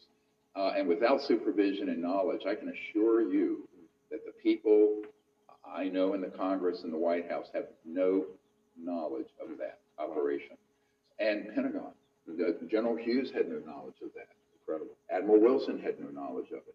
So when you have that happening, that group really is a threat to world security and national security. Right. So one of the things that I want to remind people, there's this wonderful quote from one of the very first directors of the CIA, who in 1947 was CIA director, and of course that was the year Roswell happened. Yeah. In 1961, after Eisenhower made his speech of Beware the Military-Industrial Complex, and it was a veiled reference to this problem, this man, Admiral Roscoe Hellenkeeter, wrote to the New York Times, and he said, quote, I'm paraphrasing actually, he said, the secrecy around UFOs is a threat to the national security. not the UFOs. So when I go into these meetings, I said, I know what you're hearing from the echo chamber of ufology is that we're under some kind of alien invasion. In reality, the secrecy around the subject is a threat to the national security because this group that has run, it's like a Frankenstein we created in the 40s and 50s that's gotten off the table and then is walking amongst us. It's a monstrous operation. Right. And some of the guys that I know who recently have been out in the field trying to penetrate these programs have texted me on encrypted systems and said, wow, these people are thugs. Using the word thugs. I said, absolutely they are. So that's what we've been dealing with now for 30 years. It's good to see there's some people coming forward talking about it. But unfortunately, what has to happen, and this is why we're doing this National Press Club event here, is to frame the issue up to date of what's happening now that these developments have occurred in the Congress and call for these open hearings.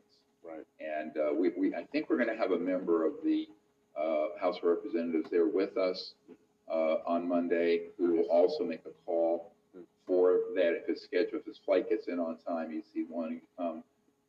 And he's on a key oversight committee in the House of Representatives. So what I'm hoping is that what we're doing here as a private entity, again, I have no official standing and don't want one.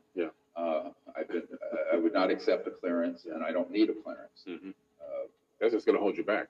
Oh, yeah. I mean, you're in shackles then, aren't you? Yeah. I was offered to me. I told you the story when the head of Army Intelligence in 1992 first threatened me and then offered me $2 billion to be part of the board dealing with this, the so-called, Majority Joint Intelligence Committee, MAGIC.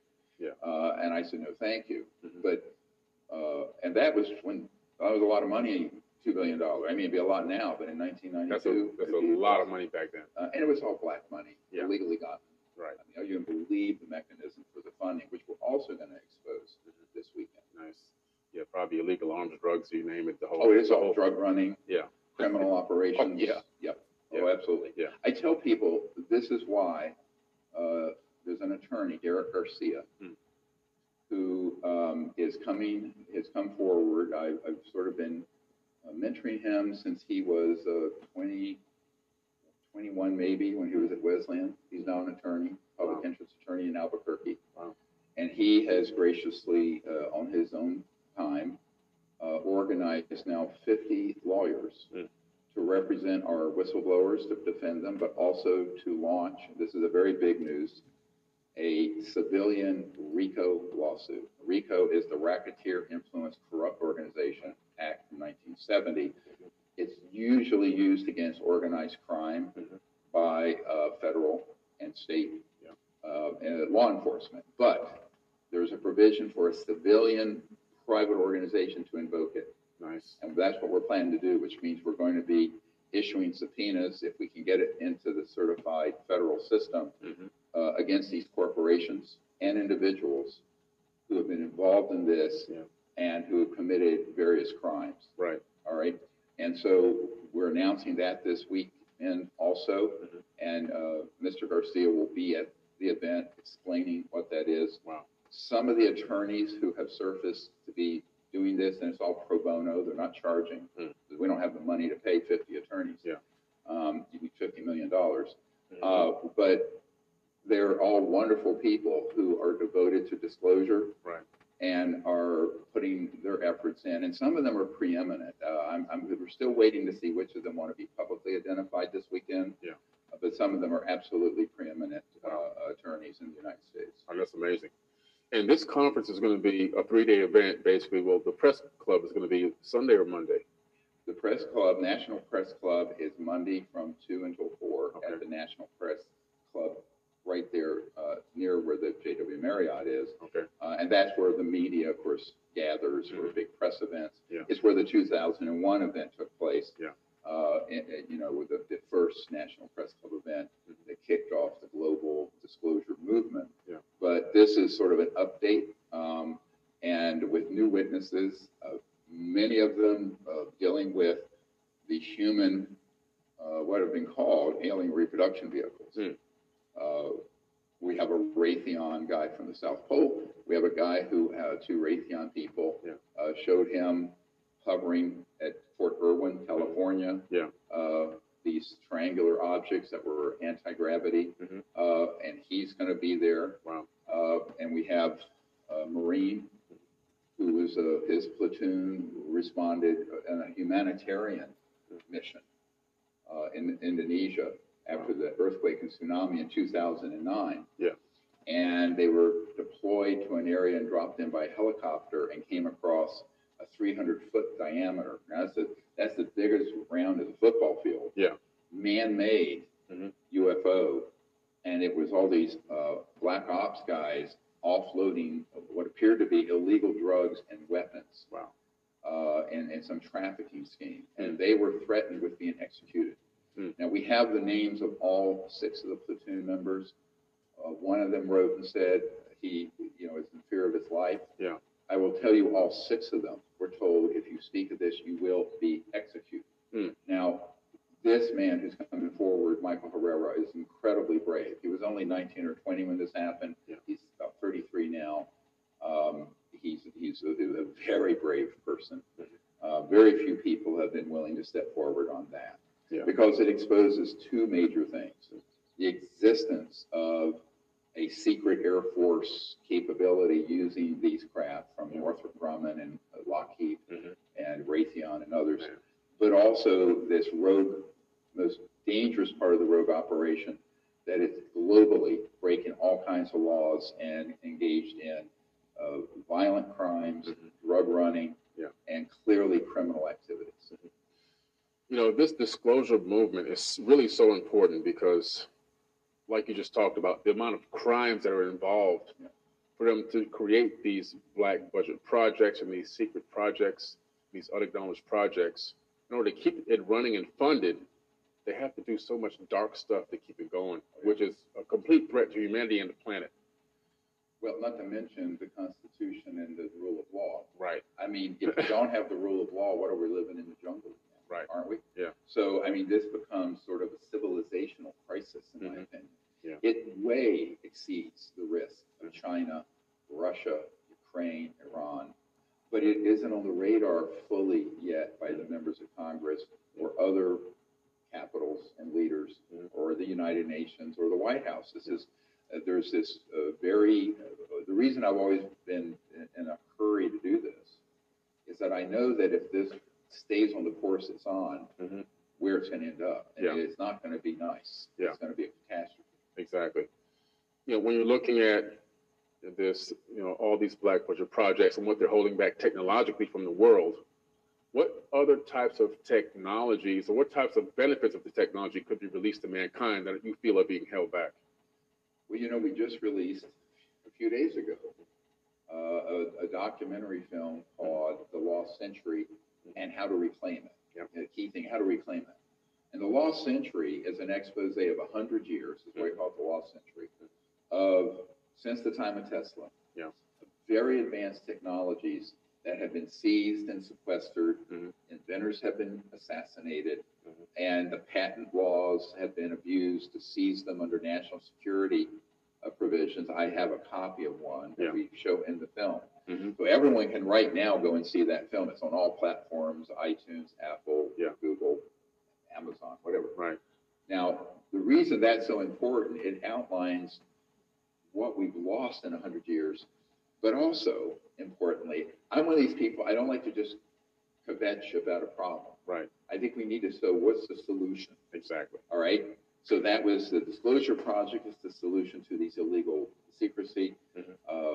In this film, we talk about what the solution should be, the pathway to develop or acquire. If anyone listening has one of these 0-point or quantum energy devices, contact us immediately. We have people with funding in place to get it out now. If we can prove it. It's ready. I mean, it's substantial funding. So, but it has to be released open source. Yes, that's the only way. Open source is the only way. Open source is the only way, because if you go through patent or intellectual property secrets, it's going to get seized. And most of these inventors, here's the problem. They're very, very bright with physics or electromagnetic engineering. but they don't understand the strategic landscape and the security landscape. And what I want to do is combine what our expertise on the strategic and security landscape, so we can get out safely, with the people who have the genius in engineering and physics to create preferably a solid state version, which of course Floyd Sweet had. If you look up in our movie, you'll see this whole expose about Floyd Sweet's device, which was real. But I think that when you look at that, what are the implications of all that being disclosed? Just that. It would end poverty on the planet in 20 years. But I'm not talking, poverty in the United States is not poverty. That's not real poverty. India and Africa and South America and parts of Asia and South America. So, you know, right now there are 3 billion people on the earth that have no means to even cook their food. They're cutting down the forest and the desert shrubs to make charcoal. So it's a huge problem. And so I think one of the big questions is, if we can bring these technologies out, given the internet and it's open source, then thousands of companies will spring up, just like the internet was open source. Thousands of tech companies sprung up and created hundreds of trillions of dollars in industries. Everything from Amazon to Alphabet to whatever. So when this happens, it'll be a tide that lifts the whole world up. Now, it will also end all pollution on Earth. I mean, literally all pollution. Air, water, ground. Because these technologies, because they're, quote, free energy, and there's a chairman of a major corporation in America who wants to come forward, who has said point blank, yes, we have those free energy devices to us. Now, you know, he's afraid to come forward because these corporate thugs are more dangerous than the assassins out of the CIA, trust me. So I think that this is something that if the people unite around that effort, we should be able to create a civilization within 10 to 20 years where there would be no poverty, no pollution, sustainability, but wouldn't be just, you know, windmills and solar panels, which ain't going to get us there. No. It's too, the energy density, and it's so expensive. This would be something quite inexpensive, would fit on your table, run your house, run your factory, run your car, and would have zero energy costs and no pollution, because it's pulling energy out of the fabric of space-time, what's called the quantum vacuum or zero-point energy, which was proven, by the way, in the 50s by Professor Casimir. So this documentary, I would encourage everyone to look at as soon as possible. It's called The Lost Century and How to Reclaim It. We actually have motion graphics to show what the world looks like in 20 years, 50 years, 100 years, 1,000 years. It was beautiful. Yeah, have you seen it? Yeah, The Lost Century. Yeah, so I've seen it. You gave me the link about 2 weeks ago. Yeah, and I watched it. Amazing documentary. Guys, make sure you go watch The Lost Century. You can watch it on Apple. You can watch it pretty much on anything. The Lost Century, Dr. Stephen Greer. It's an amazing documentary. The way that you did the graphics in there to show those projections, because it gives a person like the ability to kind of see the future, what it could be. What are we missing here? And that's what we could have had by, you know, the irony of all of this.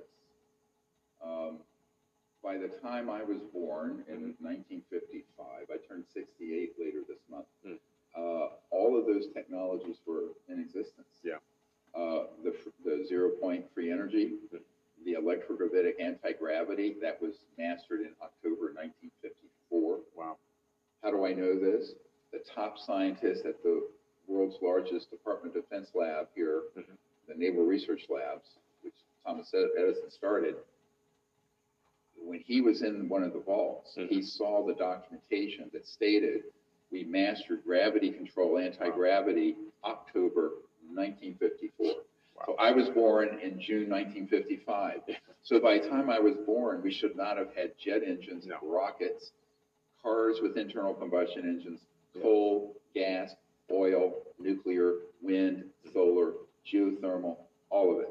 Now, the good news is it's like the ET said to Colonel Corso when he said, "What's in this for me?" And the ET said, "A new world if you can take it." But who's going to be the losers here?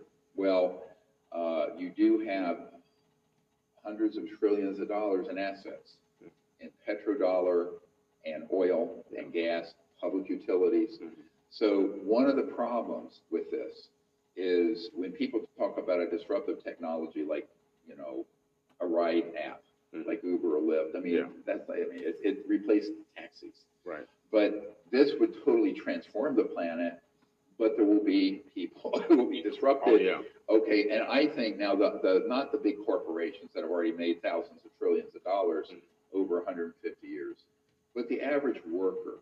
Let's say you're an oil rig worker or a public utility worker.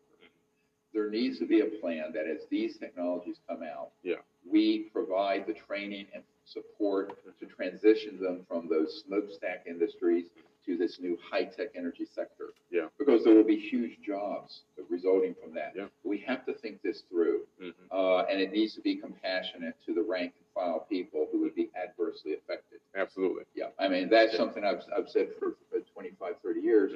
But that can be done. I mean, we can absolutely do that as a people. Right. Not here, but just globally. Globally. Yeah. Globally, we can come together as a people and do this. But ultimately, it will grow the economy. And the world's poverty, I predict in about 20 years will be gone. Gone. Completely gone. Africa, everywhere. Right. So this is very good. I always tell people, this is extremely... This is why I'm such an optimist. I know these exist, and I know what the world will look like when it can be disclosed. Yeah. And it really, I have now 12 grandchildren, 4 daughters. Congrats. It would be a whole new world if this could happen.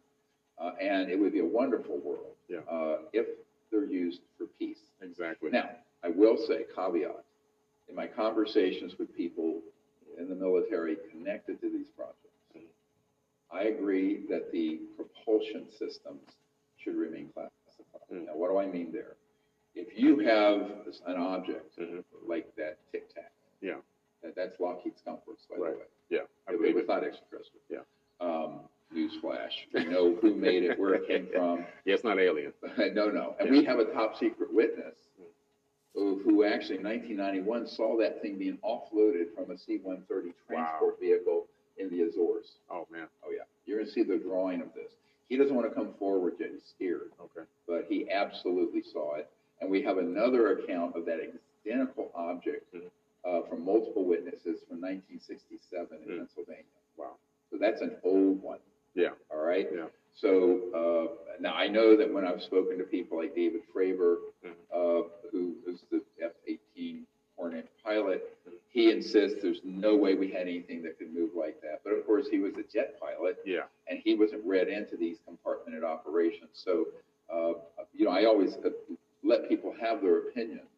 But, to be honest with you, if you haven't been briefed up to that level, and if chairman of the Senate Intelligence and Armed Services and White House presidents and generals haven't been told, I'm quite sure a pilot in the Navy would not have been read in. No.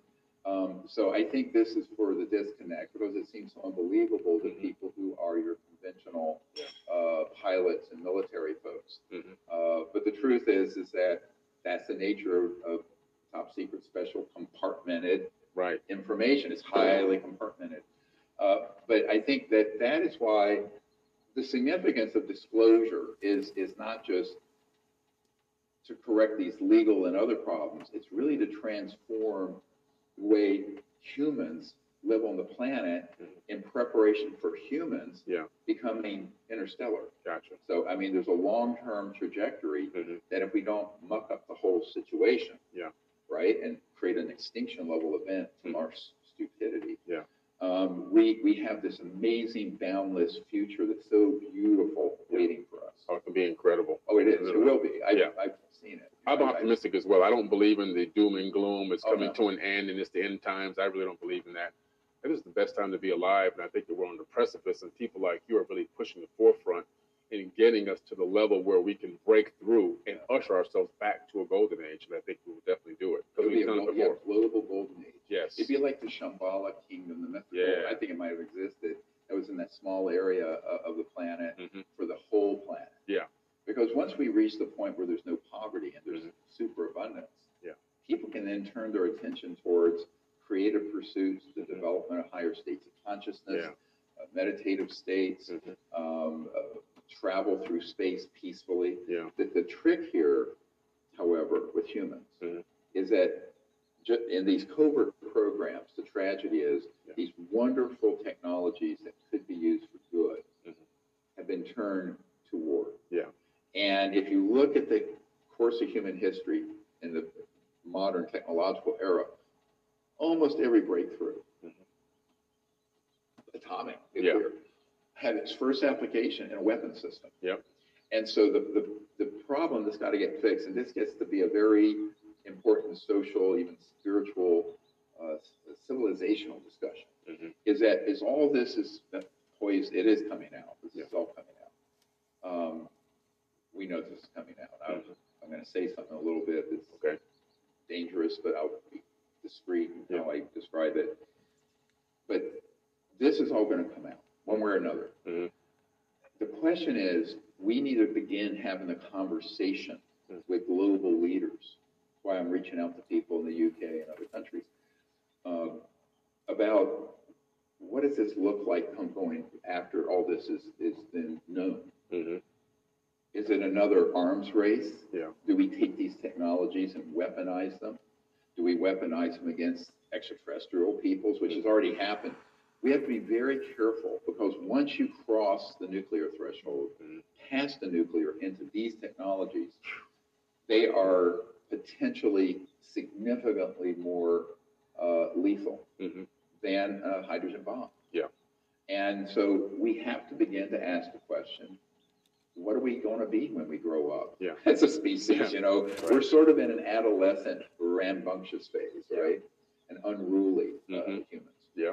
But if we reach this point of maturity at what's been called a level 1 civilization, Michikaku and others, where we're peaceful globally, we're fixing the environment, then there's hundreds of thousands of years potentially of unbroken evolution and exploration. Yeah. But if we don't get this right, I will tell you, it is the end. Yeah. We're going to hit an extinction level event. So when I say that the stakes involved with this cannot be overstated in their importance, I mean it. It absolutely it cannot be overstated. No, you're right. There are theoretical physicists and astrophysicists that have claimed that based on just sheer numbers and civilizations that are out there in our own Milky Way, they've reached a high level and have actually destroyed themselves. There could be literally thousands or maybe even millions of destroyed planets out there where the people destroyed themselves and they're just sitting there barren wastelands. Well, some people think that happened on Mars very, very long, millions of years ago. There's some evidence for that. So, you know, there are lessons here. You know, we need to learn from history or we're going to repeat it. But I think the extraterrestrial civilizations currently involved with surveilling and looking at the Earth, a lot of people ask, why are they always around our atomic and nuclear facilities? Roswell, let's not forget, was the 509th Bomber Squadron, only place in the world where there was an atomic bomb in 1947. What were the ET so concerned about? Because they have seen this happen, where we get on that path, we stay on that path, and that civilization is extinct. But they also know that once you get on that path, it's not far to go to the next level, where you then have interstellar, these so-called transdimensional technologies that allow for space travel. Right. Because space travel has to be many, many times the speed of light. We understand how that happens. If you want to visualize a piece of paper, here's a point here. 1,000 light years is another point. You're not going this way. You're folding the piece of paper, space-time. You're folding it. That's how you do it. We know how this happens. It's called entanglement, quantum entanglement, but on a macro scale with the whole spacecraft. So basically, when you reach that point, if you're still violent and savage, like humans are, you're now a threat elsewhere. That's right. See, so I always tell people, humans tend to be extremely narcissistic, and they don't do well looking through the eyes of others, which is, to me, the heart of compassion of the Buddha. You have to be able to look at, how does this look, this enterprise on Earth right now, look to an advanced civilization that has come this way before us and survived? I'm afraid that we look like we're in great trouble, and I think we are. You know, I joked back in the 90s, I'm an emergency doctor, and I know an emergency when I see one. Right. and we are in a global emergency writ large. Yeah. But most people are not awake to that yet. And I think part of what the Disclosure Project is devoted to doing is putting out the evidence and the information, but also a vision of how to be awake to this, but not just get into negative conspiracy stuff, but turn it into a positive outcome. Gotcha. Socially, technologically, economically, spiritually. So I think those are all big undertakings that need to, the conversation on that needs to be joined now. Definitely. How do you think, and this will be the last question before we close, but how do you think this disclosure, excuse me, can actually help, how can disclosure actually help with the prevention of government agencies like the Pentagon giving these private corporations these contracted jobs so they can hide them, and then we can't get a FOIA. We can't request information on these because they're private.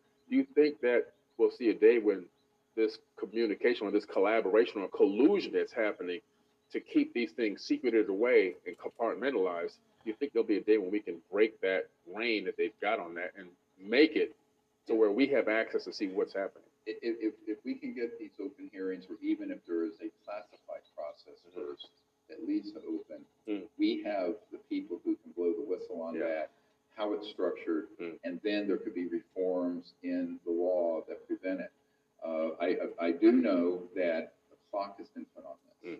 And this is the sensitive thing I didn't refer to, and I have to be very careful. But I'm working with a number of teams here in Washington who don't know each other. Okay. All right. And advising and providing them evidence and information to them. But there's one team that absolutely is hoping this gets resolved through the constitutional process, through what we're doing, perhaps with this RICO civilian lawsuit. If there are any attorneys out there who want to join us, contact us. You'll see that we have 50-some attorneys now. We can use more with different specialties. We also need private investigators, former prosecutors, etc. But I think that when we look at that, if that can't get resolved by pretty much the end of this year or early next year, there are some folks who are very fed up in the special operations forces community that are going to move.